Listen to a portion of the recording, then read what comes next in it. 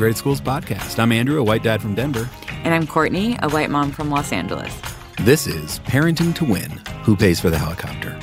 We're joined today by Dr. Jessica Calarco, a sociologist from Indiana University who studies inequities in family life and education. Dr. Calarco's research has really focused on schools that have desegregated, at least socioeconomically, and her work highlights the challenges that can come if we only think about this as desegregation and not integration. Her work reminds us that how we show up matters. Yeah, so this conversation is really about how parents think about parenting. The way white and privileged parents think we're supposed to be a good parent, it matters in how we interact with teachers and staff, but it also affects how our kids interact too, right? Yeah. White and privileged parenting norms have a very real impact in the whole school community. And we are using white and privileged here for a very specific reason. The work that Dr. Calarco shares with us in this conversation today is really about privileged white parenting. Yeah. Her recent book, Negotiating Opportunities, How the Middle Class Secures Advantage in School, is an ethnographic study of an unidentified suburb in a large eastern city. She spent about 5 years there talking to parents, students, teachers, and the book is a result of that work. But it is worth noting that while the area she studied was socioeconomically diverse, it wasn't particularly racially diverse. And, as she notes in the book, class is not the only cause of classroom inequity. Race, gender, ethnicity all intersect with class in important ways and also matter independently for students and their outcomes. So while this work is really looking at class differences and how they show up and are reinforced in school, we have to acknowledge that race differences often exacerbate these issues, probably exponentially. Yeah, or logarithmically or something, right? But Sure. But also not identically. Right. And I think that while we are not explicitly digging into race in this episode, there's a lot in the mirror that Dr. Calarco holds up that we as parents can kind of use to think with in our racially integrating schools. Yeah. And I think that the trends she identifies in her work are worth being aware of. Yeah. Yeah, absolutely. And we can also dig in deeper on our Patreon page. So sign up, become a patron for this podcast, patreon.com/integrated schools. And it keeps us from having to take breaks to sell you sustainably sourced yoga mats. Yes, which is good. It's probably worth saying before we jump into this also that Dr. Calarco points to a number of places where these sort of structural inequities show up, and quite often that shows itself in the classroom. Mm-hmm. And, there's no question that teachers have a big role to play in addressing some of these inequities, but we also recognize that teachers are working within a system just like parents are. The point here isn't to bash teachers, but rather help us all be a bit more aware of some of the really insidious ways that, our tendencies to get what's best for our kids comes at a cost. Yeah. All right, let's take a listen.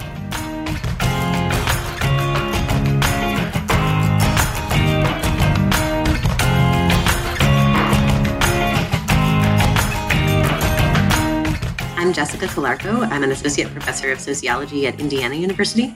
Great. So I really want to talk about your book, Negotiating Opportunity, How the Middle Class Secures Advantages in School.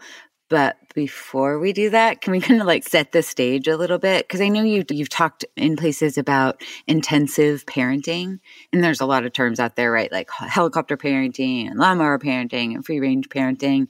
So I don't know if we can kind of just set out some definitions. Sure. So those kinds of parenting, whether we're talking about snowplow parenting or intensive parenting or helicopter parenting, what those discussions often miss is that those kinds of parenting are closely linked to social class and to privilege, especially white affluent parents being the ones who are pushing that kind of parenting and engaging in that kind of parenting and setting that as the standard. And typically that kind of parenting involves, at least in some way, trying to protect kids from failure and trying to make sure that kids have every possible advantage. Yeah. And that it's not leaving success to chance, but intervening from small ways to big ways, everything from the kinds of neighborhoods that you live in, to the schools that you send your kids to whether or not you write an email to the teacher excusing your kid from homework if they didn't get it done.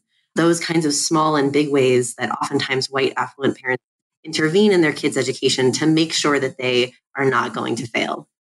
Yeah, I mean, what happens if you fail? I think there's a huge fear around that. And I think it's not just failure in the sense of economic failure, because most of these, especially affluent white parents, have the means to literally pick their kids up out of failure, to make sure that they have a place to live if they don't have a job, to make sure a place to stay during graduate school so that they can get the education that they need, or as we've seen with recent scandals, buy their kids way into college if need be. Right. But it's also about emotional failure.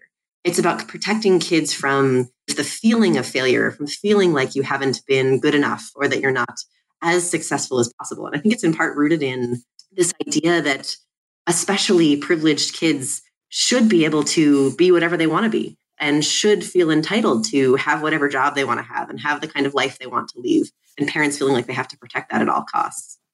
I mean, all kids should be able to have the kind of life they want, right? But yes. I guess when parents feel that they need to protect that, and maybe the structures in society aren't really set up to allow everyone to protect that in the same way, that I guess maybe that's where things get complicated. But I guess before we jump into that, could you sort of step back and tell us how you came to care about this, how you came to start thinking about this, why you have devoted your academic career to this area, and why you care? Sure. I was primarily interested in educational inequalities. And specifically, I came into what became my book going from the perspective of what happens when we put middle-class kids and working-class kids in the same classrooms and schools. A lot of the research that's done on social class and schooling more generally has looked at middle and upper middle-class kids in more privileged schools and poor and working-class kids in very poor and working-class schools, and looked at differences in teacher-student interactions, looked at differences in parental involvement, looked at differences in kids' outcomes, but didn't really try to understand what happens when we put these kids into the same classrooms. Do we see them learning from each other? Do we see patterns of inequality being reduced? It was one of the questions that sort of led me into the field to try to explore with my research. And what I found, sadly enough, was that just putting those kids in the same classrooms was not enough to overcome inequalities. Yeah. In part because of the countless ways that privileged kids, middle and upper middle class white kids, had been coached at home by their parents to try to create opportunities, and often unfair opportunities for themselves, asking for extra time on tests, asking teachers to check their tests for them before they turn them in, talking their way out of homework, talking their way out of trouble when they got in trouble, and poor and working class kids feeling like they couldn't ask for those same advantages, that it wasn't that they didn't know how to ask, but that it was that they didn't necessarily trust the schools and the teachers enough to believe that they wouldn't get in trouble for trying to ask, based on their own experiences, based on the things that their parents had told them about their own interactions with institutions. They just didn't trust the school enough to feel like they could put their foot out there and say, I demand those advantages too. So in your book, you talk about the ways that we secure advantage for our kids, which seems, kind of like a reasonable thing. But I think the interesting piece is that we fail to account for all the ways that this isn't free, right? There is a cost to doing that. Yes, very much so. And they think about it. They don't, and the parents, the privileged parents who are doing that kind of coaching certainly don't see it in terms of the downsides for other kids. They just see it as, I want my kid to have every possible advantage. It's something I heard over and over again in interviews. But they never stop to think about, well, advantage is a relative term. So advantage over whom? And advantage relative to what?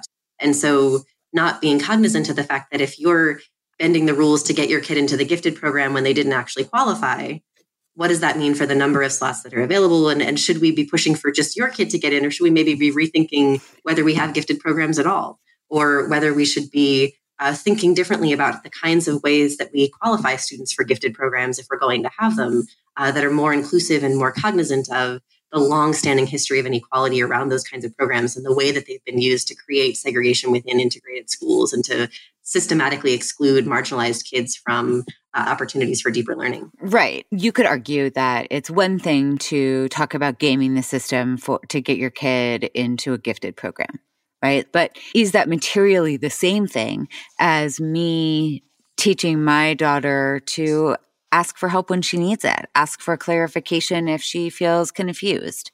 Because those don't necessarily seem like the same things, but I think in the long run and in the big picture, they produce the same effect. I think they all contribute to a level of entitlement, but I do think there are differences. And I do think it is okay to teach kids to ask for help when they need it. But I think there's also value in encouraging kids to be willing to work hard first and to struggle first before immediately asking for help. And I think there's also a line between, and I try to talk about this in the book, the line between asking for help and asking for accommodations or sort of extra stuff. So it's one thing to say, I don't understand the directions to this assignment. Can you clarify it for me? And it's another thing to say, I got caught running in the hallways and I wasn't supposed to be doing that. And so now I'm going to explain to you why I was running in the hallway so that I don't get in trouble. There's an example that I talk about in the book of a student who didn't get her homework done. And she tried to talk her way out of it by saying, I didn't do my journal homework because I couldn't find my journal. And so I don't have it. And so do I have to stay in for recess? And so the teacher was sort of telling her, well, you should have just written it on a piece of paper and then put it in your journal when you found it. And so, but she eventually manages to talk her way out of getting in trouble for not having her homework done. And there were plenty of other kids, especially working class kids, who would come in without their homework done and would never try to talk their way out of it in that way.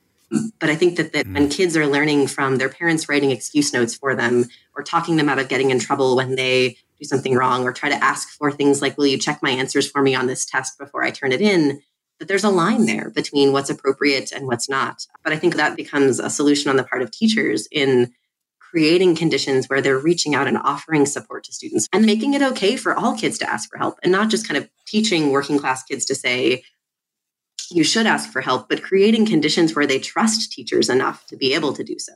Because help seeking is important and getting help and getting support and making sure kids have the resources that they need to be successful is critical. I think certainly it's hard to create entitlement among kids who aren't inherently privileged, but I think at least creating conditions where their teachers can offer them the support that they need and can help them trust more that they won't be punished or judged for asking. I mean, the way that we talk about white and privileged kids as being entitled is also these ways that get them stuff, like these material things that come out of that. Can you give us some stories of how that plays out in the classroom? Sure. So I talk about in the book, there's sort of three different places where these social class differences were most apparent. It was in asking for assistance or help, asking for accommodations or sort of extra stuff, and then asking for attention, sort of one-on-one interactions with the teacher. And so in terms of asking for help, I mean, certainly in a lot of cases, these were places where help was warranted. That was kids asking teachers to help them with a project if they didn't understand the assignment. Middle class and upper middle class white kids saying, I physically can't get this project to stay together. Can you help me glue it? Or my rocket broke when we're launching a rocket outside on rocket day. Can you help me tie a new parachute on so that I can get to launch my rocket again? And even in those kinds of situations where the help was clearly warranted, poor and working class kids didn't feel confident and comfortable approaching their teachers to ask for help. They worried about, how is the teacher going to judge me? How am I going to be perceived? Am I going to be seen as too demanding, too lazy, too kind of needy if I don't try to do this myself? And so they tried to work through problems on their own instead. And so sometimes they were successful. And the teachers would often complain about the sort of privileged students being too quick to rely on the teachers, for never being willing to problem solve, for never being willing to work through a hard problem on their own. Poor and working class kids, in the context of having to work through those problems on their own, they weren't always successful. They tried really hard and they cared a lot. But oftentimes they just didn't get the support that they needed to be able to overcome those problems. If it was, especially if, say, for example, they missed a day of school, which was common among the working class kids. They got sick more often. They often missed school. They didn't always have the same level of healthcare that the privileged kids did. And so then they would come back after missing a day or two and be behind. They didn't know what they were supposed to be working on. They didn't necessarily understand the projects that had gotten started while in their absence. And sometimes the teachers would remember, but in a class of 25 kids, if that kid didn't speak up and say, hey, I was absent yesterday, I don't really know what I'm supposed to be doing on this project, there was a good chance that they were going to either do it wrong or not be able to do it or not finish it in time. And kids would often get in trouble for that. And so teachers would often mistake poor and working class kids not asking for help for them being off task or being lazy. So it sort of compounded this problem of them not being as willing to ask for help in those kinds of situations. But it wasn't that we just needed to encourage them to ask for more help, because when I talked to them in interviews, it was really about just not feeling like it was their right to ask for help, that they knew that they, in theory, could go to the teachers. They saw other kids going to the teachers and asking for help, but they worried on a deep kind of psychic level about what the consequences might be if the teachers felt like they were demanding things that were not owed to them in those kinds of situations. Whereas the middle and upper middle class white kids had no qualms at all about saying, hey, I was absent yesterday. Can you talk me through what I missed? Even if it took the teacher 10 or 15 minutes to walk them through what they missed in that circumstance, just for that one kid. The poor and working class kids didn't feel entitled to the teacher's class time in that same way. The expectations that teachers communicate about kids, right? What sort of message teachers send about what they expect kids to achieve or not achieve? Is that some piece of this? Yeah, absolutely. And also teachers aren't always consistent in their own expectations. Yeah. with homework. Right. The teachers would tell me in interviews that they want kids to be independent with homework, that they get frustrated with parents who are doing homework for kids. But at the same time, when push came to shove in the classroom, they would ultimately privilege kids who got more help from their parents at home.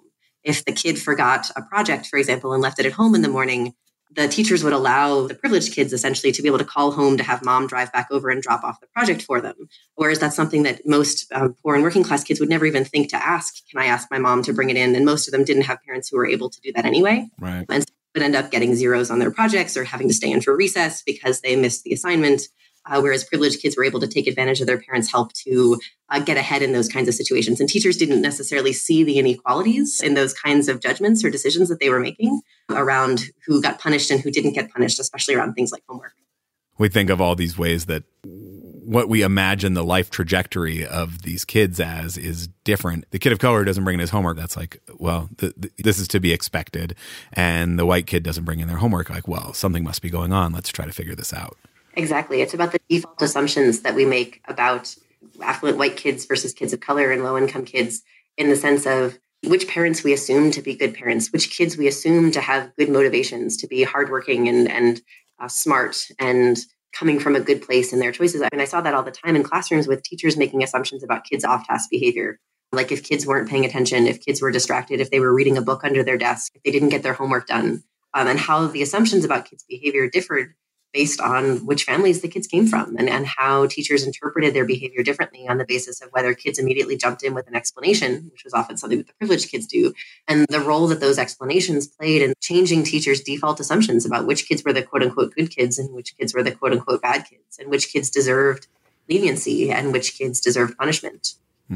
You write in your book about what parents' expectations of teachers and staff are and how those things can be really different between working class and middle and upper class families. One stands out where you were sharing a story from, I believe, a cafeteria worker who would regularly get calls from parents saying, "Could you go look for my kid's iPhone?" Yes. that they left in the cafeteria. Because the way that we think about our role as parents vis-a-vis the school also is a really different cultural exercise, right? Yes. Yeah, the parent that you're talking about, Ms. Campitello, I call her in the book, they had moved to the district that I call Maplewood or Fair Hills from a very working class district. And so in the interview, when I was talking to her, she was comparing life in her old school district, which was very blue collar, and the kinds of parents that she knew there and the way that kind of family life worked there to the way that she saw things working at Maplewood. And she essentially said, like, where we came from and the way things were when I grew up, like parents would never challenge the teacher.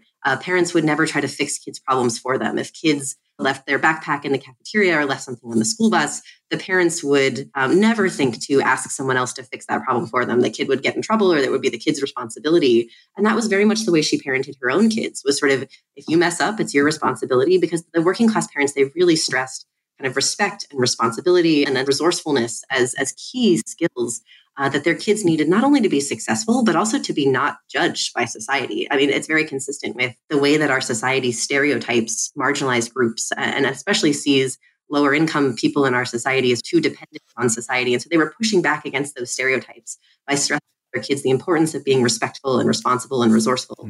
And the way that parents like Ms. Campitello sort of talked about privileged parents, she talked about these privileged parents creating these sort of entitled kids who felt like they had the right to ask somebody else to solve their problems for them, whether that was a cell phone left in the cafeteria or a backpack left on the bus, or whether that was not getting their homework done. And she talked about it in terms of teachers being afraid of privileged parents and kind of being afraid of the power of privileged parents. She didn't talk about it in class terms. Almost none of the parents or teachers that I talked to talked explicitly about social class. But she talked about the parents here. It was clear that she was talking about parents who were not like her in terms of sort of social status. That the teachers are afraid of them and afraid of what those parents might do to them. It's like all the ways that the system is just set up to cater to and be responsive to the white and privileged parents. Yes. She was, I don't know if she was referencing this in this instance particularly, but the summer before her son had started fifth grade, a bunch of the affluent white parents had started a letter writing campaign to ask their children not be placed in Mr. Fisher's class, one of the fifth grade teachers. Essentially, they had decided that they saw him as quote unquote unresponsive to parent requests and to student requests. He would set hardline rules around things like snack policies. He was generally more willing than most of the other teachers to push back against potentially unfair requests, things like parents trying to get their kids out of homework because they had a dance recital the night before. And so the privileged parents were very much not happy about this. And so a number of them requested that their kids not be placed in Mr. Fisher's class. And one parent even went so far as to, when she found out that her son was placed in Mr. Fisher's class, talked to the principal and had him pulled out and moved to a different class 1 week into the school year.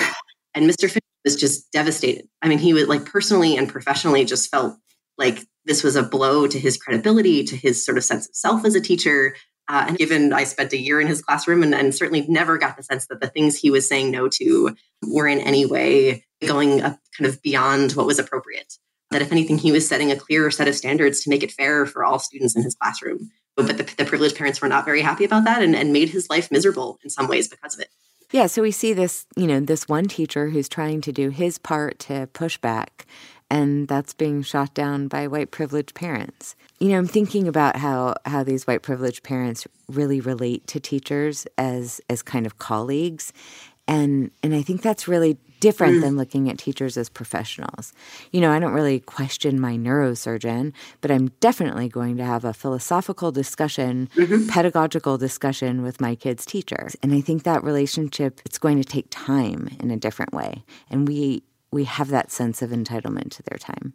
Oh, absolutely. Yeah. Privileged parents, they see themselves as, I could do this job, that this teacher has the same level of qualifications to some extent that they do, or that they know as much about their own kids and probably more in some cases, or at least that's the assumption on the part of privileged parents. It's a very individualistic approach to learning that privileged parents tend to have, in the sense that, like, I know my kid best and I know what's right for my kid, and the teacher knows the education stuff, but we can have a conversation about how to apply that education in a way that is best for my individual kid. Whereas the working class parents that I talked to tended to take both a more respectful or sort of deferent approach to teachers, but also a more collective approach to learning, in the sense that they saw the teacher's responsibility as not just helping their individual kid, but looking out for what was best for the class as a whole. And so if there was a problem, like if parents were worried, they would sort of think through, like, okay, I want to make sure I talk to the teacher about this. But the teacher's the one who knows best. I'll defer to her judgment on this. And when they talked about it, especially coaching their kids to ask for help, they talked explicitly about not wanting the teacher to focus too much on their kid, and understanding that the teacher has 25 kids that they have to deal with, and understanding that their kid is not the priority. And I think that's just a very different mindset between sort of privileged parents and sort of more marginalized parents, and thinking about, what is the teacher's role in school? Are they there to serve their individual child, or is it more about the class as a whole? And I think it has implications for the way that the teachers kind of face pressures to respond to individual parents, and for the kind of education that happens in classrooms. It seems like the problem starts from this sort of sense of entitlement, right? Like the pushback that comes when we try to remove privileges becomes very strong. And I guess I'm wondering, has this always been a problem? Like, it feels to me like this is new in some way. I think it's new-ish. I mean, I think that there have always been privileged parents who've been able to manipulate the system in their favor.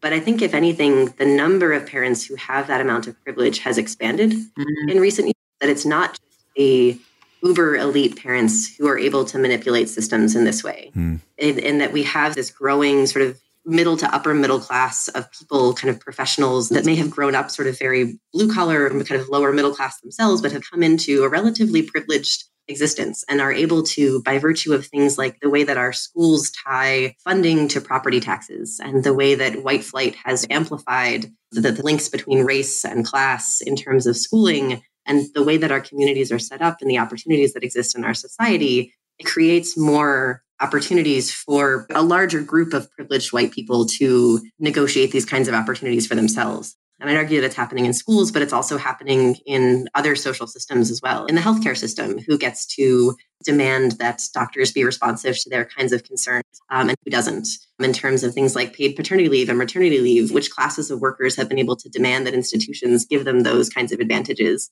Or in the legal system, with who gets in trouble for breaking the law and who doesn't, or who gets harsher penalties and who doesn't, who's able to talk their way out of those situations. I think it's a bigger set of issues that taps into the power of privilege in our society, and how that power has expanded beyond just the people at the very top echelons of society to incorporate people at the what I might like to think about as sort of more mundanely privileged people, doctors, lawyers, college professors. Right. Mundanely privileged. I love that.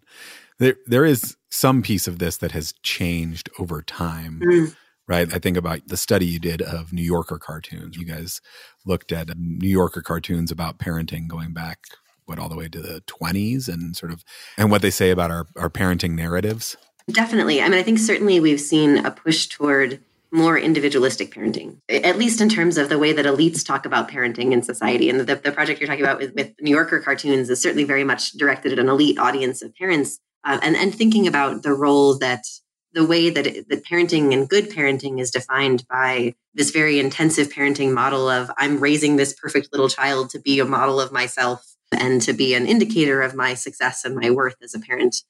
Is certainly something that has become more prevalent over time, that it's less about sort of kids as a nuisance and more about sort of kids as this project. Do you think there's a piece of that is also tied to the performative nature of parenting now, the way that we share our parenting wins and hide our parenting losses, the like online version of ourselves that we create that then creates this sense, well, like all these other people seem to be getting so much, I better make sure that I get mine too? Absolutely. That it's not just about my kids' success is determined by their ability to compete in this increasingly competitive world. But my value as a person and as a parent is defined by whether my kid goes to the right college and gets the right score on the SATs, whether I'm able to post that picture on Instagram wearing the right college sweatshirt.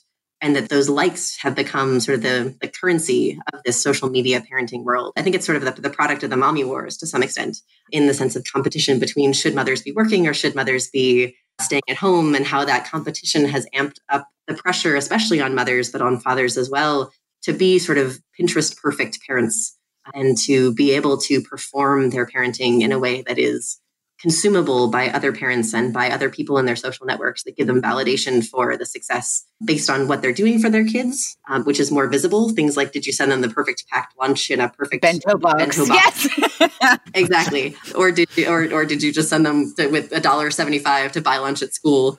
And also the other visible thing is sort of how well your kids do. Are they in the gifted program? Are they going to the right schools? Are they going to the right colleges? Are they participating in the right clubs and activities that you can post videos of on Facebook?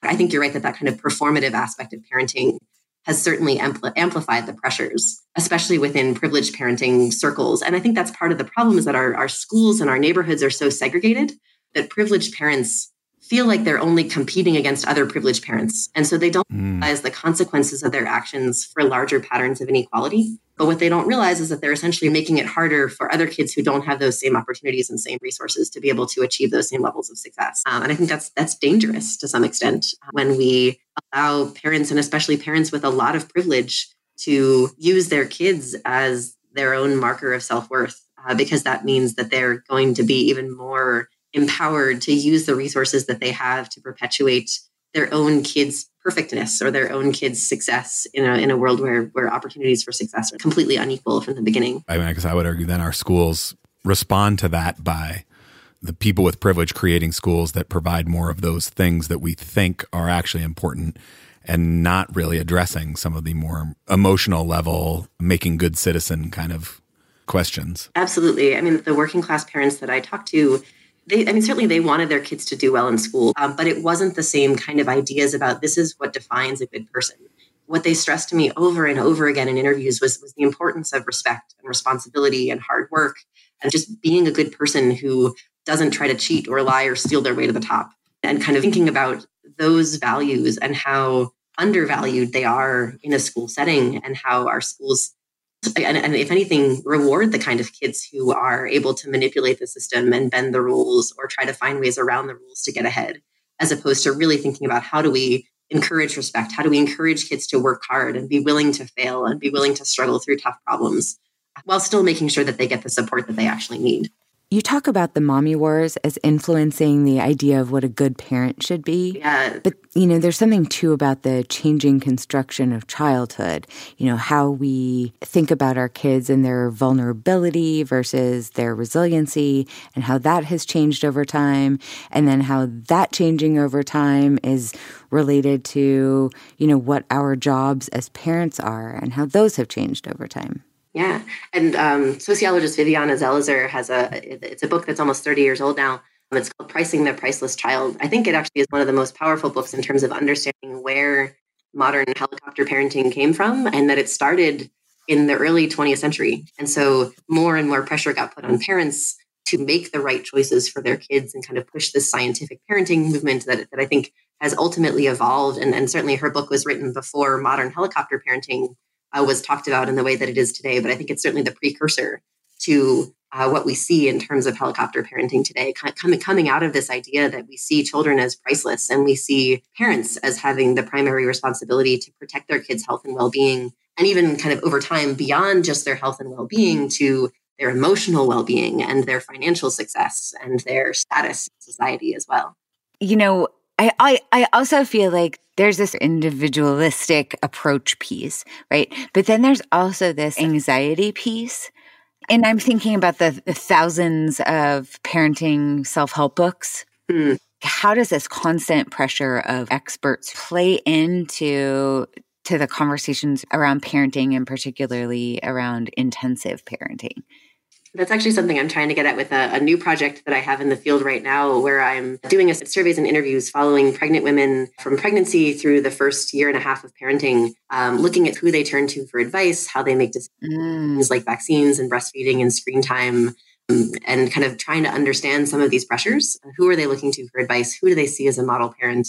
How does that vary across race and across social class? How might networks that you belong to and the kinds of sources that you turn to for information be reinforcing those class-based and race-based inequalities and the kinds of parenting that we see happening, and especially the kinds of privileged and entitled parenting, kind of reinforcing this idea that privileged parenting is okay through the networks that you belong to. I know that's not your question exactly, but it's certainly a question that I've been thinking a lot about. Yeah. Especially for privileged parents, they seem to be the ones who are most interested in those kinds of expert opinions and expert advice. You know, not only are white privileged parents more interested, maybe even dependent on what the science says and more likely to make parenting decisions based on that.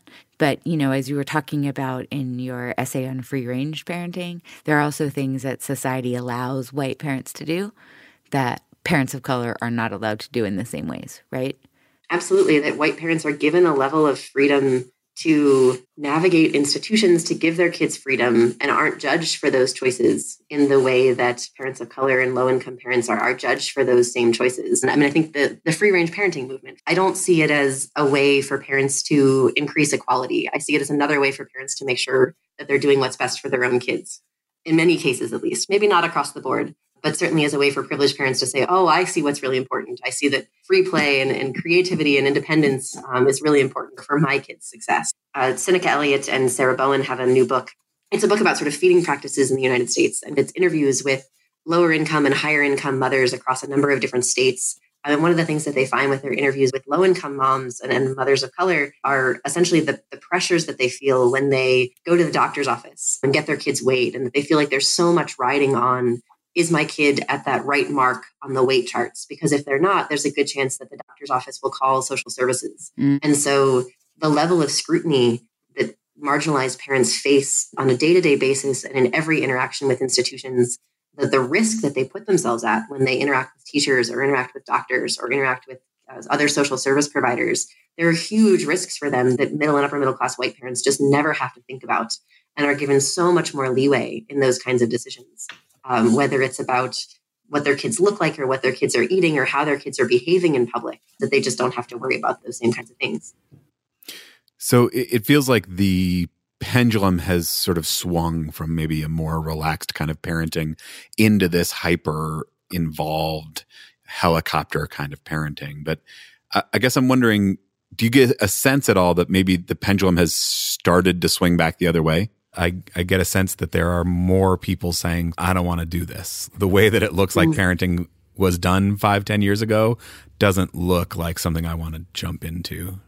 Absolutely. I mean, and even the parents that I talked to when I was doing the research for the book, they didn't want to be labeled as helicopter parents. Oh, I'm not one of those helicopter parents. I only check my kids' grades online once a week. I don't do it every day. And so I think there is increasingly a stigma around that kind of helicopter parenting and not wanting to be perceived as one of those parents who is doing too much or is intervening too much.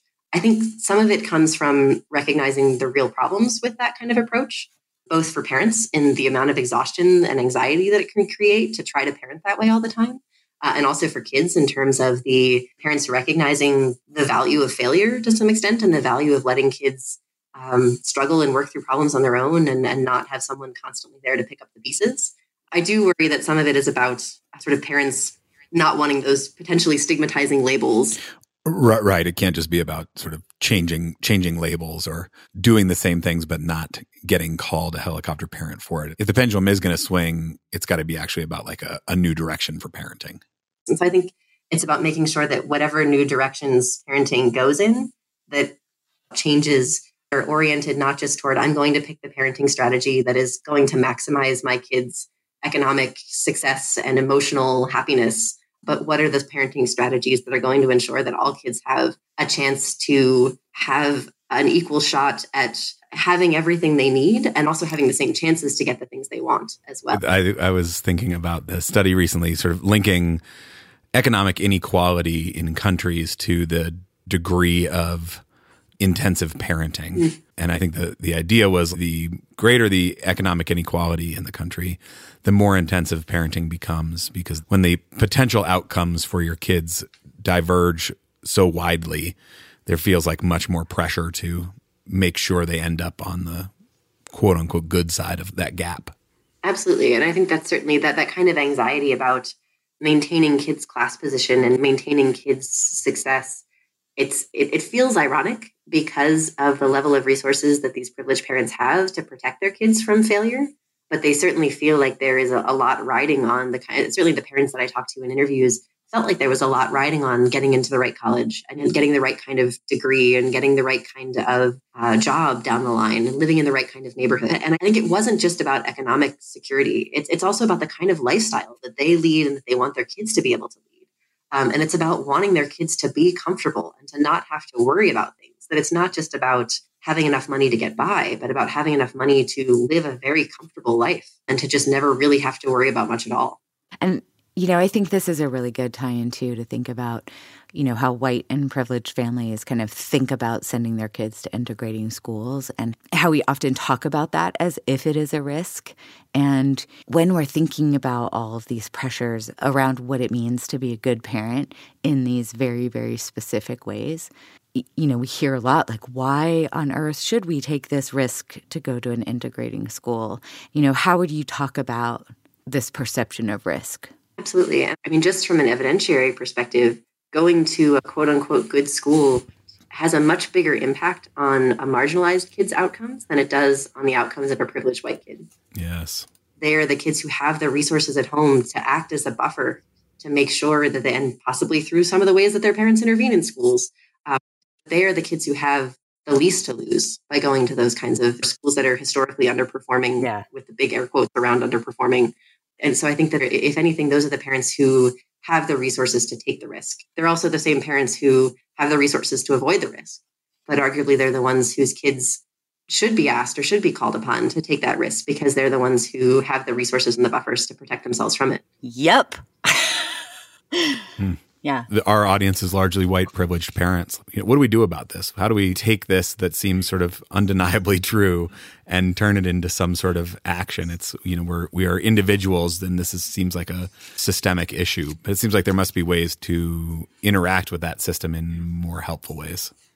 Yeah. I mean, I think one of the big things that privileged parents can do is to check the way that they interact with teachers and with other institutions. So to give you an example, I have an almost 5-year-old and an almost 2-year-old. And about 2 years ago, my then 3-year-old I picked her up from daycare one day and we were walking home from school. And she told me how her teacher chased her on the playground and grabbed her and brought her back inside. And so the chasing part and the grabbing part, of course, my parenting antennas went up and said, what's going on here?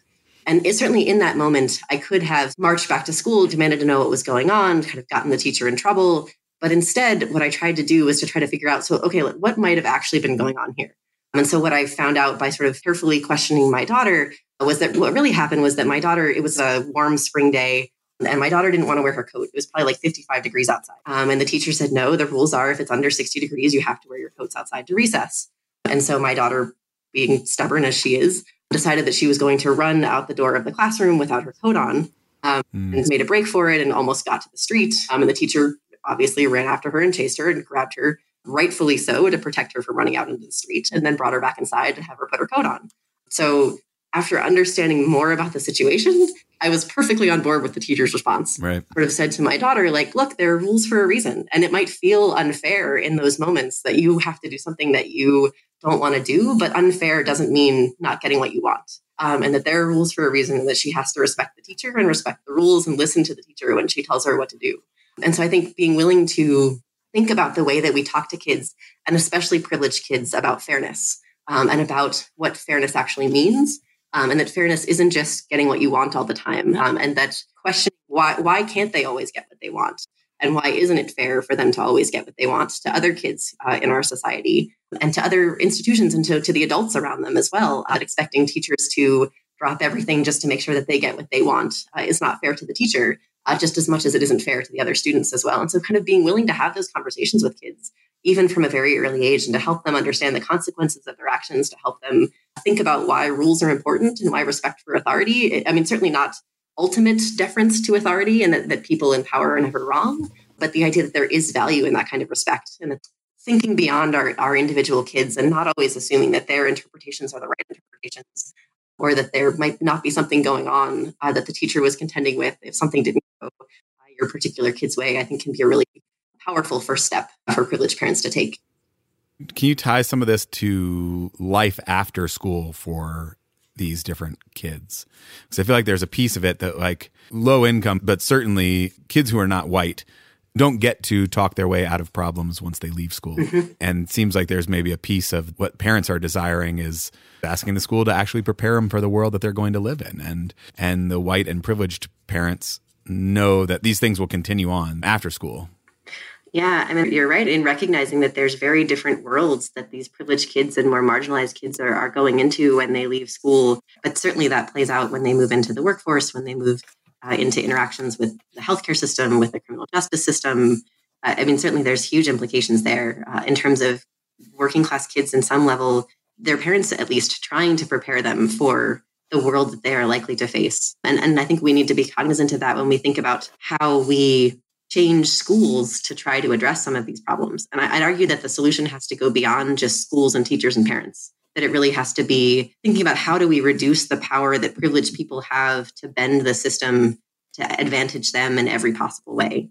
And maybe that's things like decoupling school funding from property taxes, mm-hmm. or decoupling test scores from home buying websites, to reduce the power that privileged parents to say, hey, if you don't give me what I want, I can pull my kid out of this school and all of a sudden your funding is going to go away. Or kind of making sure that teachers are paid decent wages and don't have to rely on parents, and especially privileged parents, to fight for them in fights with the school board over things like, are they going to have benefits? Are they going to have adequate teacher salaries? Are they going to have adequate funding for the classes that they have? And so I think to the extent that we can think about ways to reduce the power that privileged people, especially affluent white people, have in our society to make those demands, it's a tough solution, but I think it's arguably one of the only ways that we'll be able to prevent privileged people from being able to demand that all of those institutions just cater to their needs.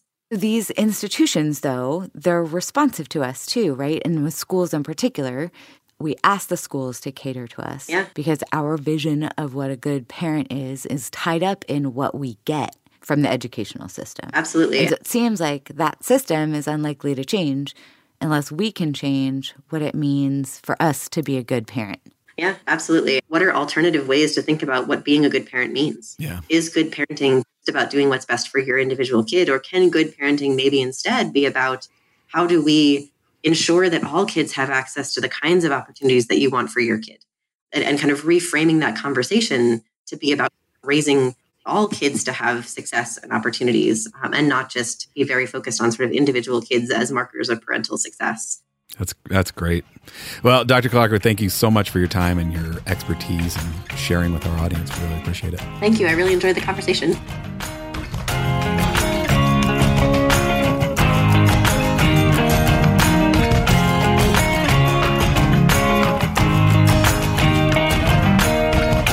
Okay, so I have a ton of thoughts, but what stood out to you? A lot. I think it's worth reiterating that this episode was not meant to be sort of teacher bashing, right? Teachers are, by and large, committed professionals who are working hard to educate kids. But, I think when we don't talk about the ways that our assumptions can lead us to treat kids differently and we don't train teachers to push back on that, we see that the impact of our system is negative, sort of regardless of the intent of it, right? Yeah. But I think it's worth pointing out as well that we can't ignore the ways that teachers are responsive to parent demands, and particularly to white and privileged parent demands. So we have to examine the role that we as parents play in perpetuating these things too. Yeah. And, I'm definitely reminded that this work is really about class and not race. And while these issues clearly affect low-income students, even wealthy students of color are often subjected to the same types of expectations. Yeah. Not to mention all the other ways that identity shows up in schools. But right. Courtney, what stood out to you?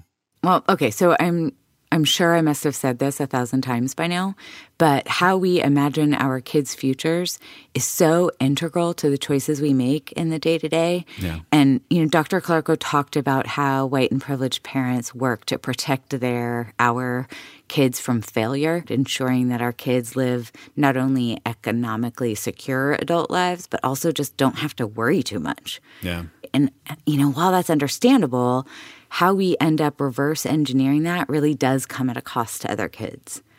And I don't want my kids to win on the backs of other kids. I don't want my kids to win a dirty game. They probably will anyway. I mean, yeah, right? We have a long way to go. But there are things we can do, right, to push back and to live differently. Yeah, I do. I think it's interesting here. She's saying that maybe the pendulum is starting to swing away a bit. That, helicopter parenting is kind of going out of vogue, or at least like admitting that your helicopter parenting is. But yeah, trying to find that line between helicopter parenting and almost but not quite helicopter parenting. Like what is that line? I think she talks about between accommodation and assistance. Yeah, and there's nuance in there, right? Like there's an interpretation. Yes, in accommodations versus assistance. Right. It's impossible. It's an impossible thing to sort of get right. But I think as a guiding framework, we have to try to find that line. We have to be thinking about that. Yeah. I think we have to add to that question of accommodations versus assistance. What is the impact that I'm having, that my parenting is having, that what I'm teaching my kids is having? And, it's not easy to gauge, but it's a critical reflection point to keep at the forefront of our minds. Because fairness, right? And that was something I found fascinating in her discussion. Fairness, cheating, what counts as those? Yeah, right. Those things are constructed, right? They get constructed differently across class in the school where she is. Like, what does it mean to teach your kids to self-advocate, to figure out their own problems in a context in which other kids see those same actions? Things like getting out of homework without getting in trouble or having the teacher check your test before you turn it in. Other kids see that as cheating. Like, what does that mean? Yeah, that's back to the impact, right? Yeah, I don't know. Maybe a place to start is try to have conversations with my kids about what are the norms for all the kids in the classroom. Are other kids asking for these things, or is it just you, or is it just the other privileged kids? Right. And getting our kids and ourselves observant to those things and what's happening around us is really important. And, I think that this is like part of my biggest takeaway here is how much we take for granted as true, but it's really belief. It's culture masquerading as nature. It's ideology posturing as common sense. Right.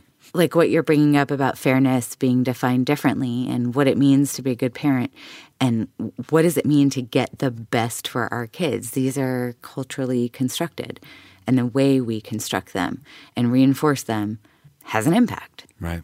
I think these kinds of conversations are what make me excited about the work we're doing on the podcast and the work that Integrated Schools as an organization is doing. But, I guess I may be a little biased. Yeah. So we thought we'd take a chance to hear what one of our board members has to say. My name is Noliwe Rooks. I'm a professor of Africana Studies and the Director of American Studies at Cornell University. And I am the author of a book called Cutting School, Privatization, Segregation, and the End of Public Education. So integrated schools as an organization, when I first heard about it, I felt literally like a cartoon character where a light bulb went off over my head.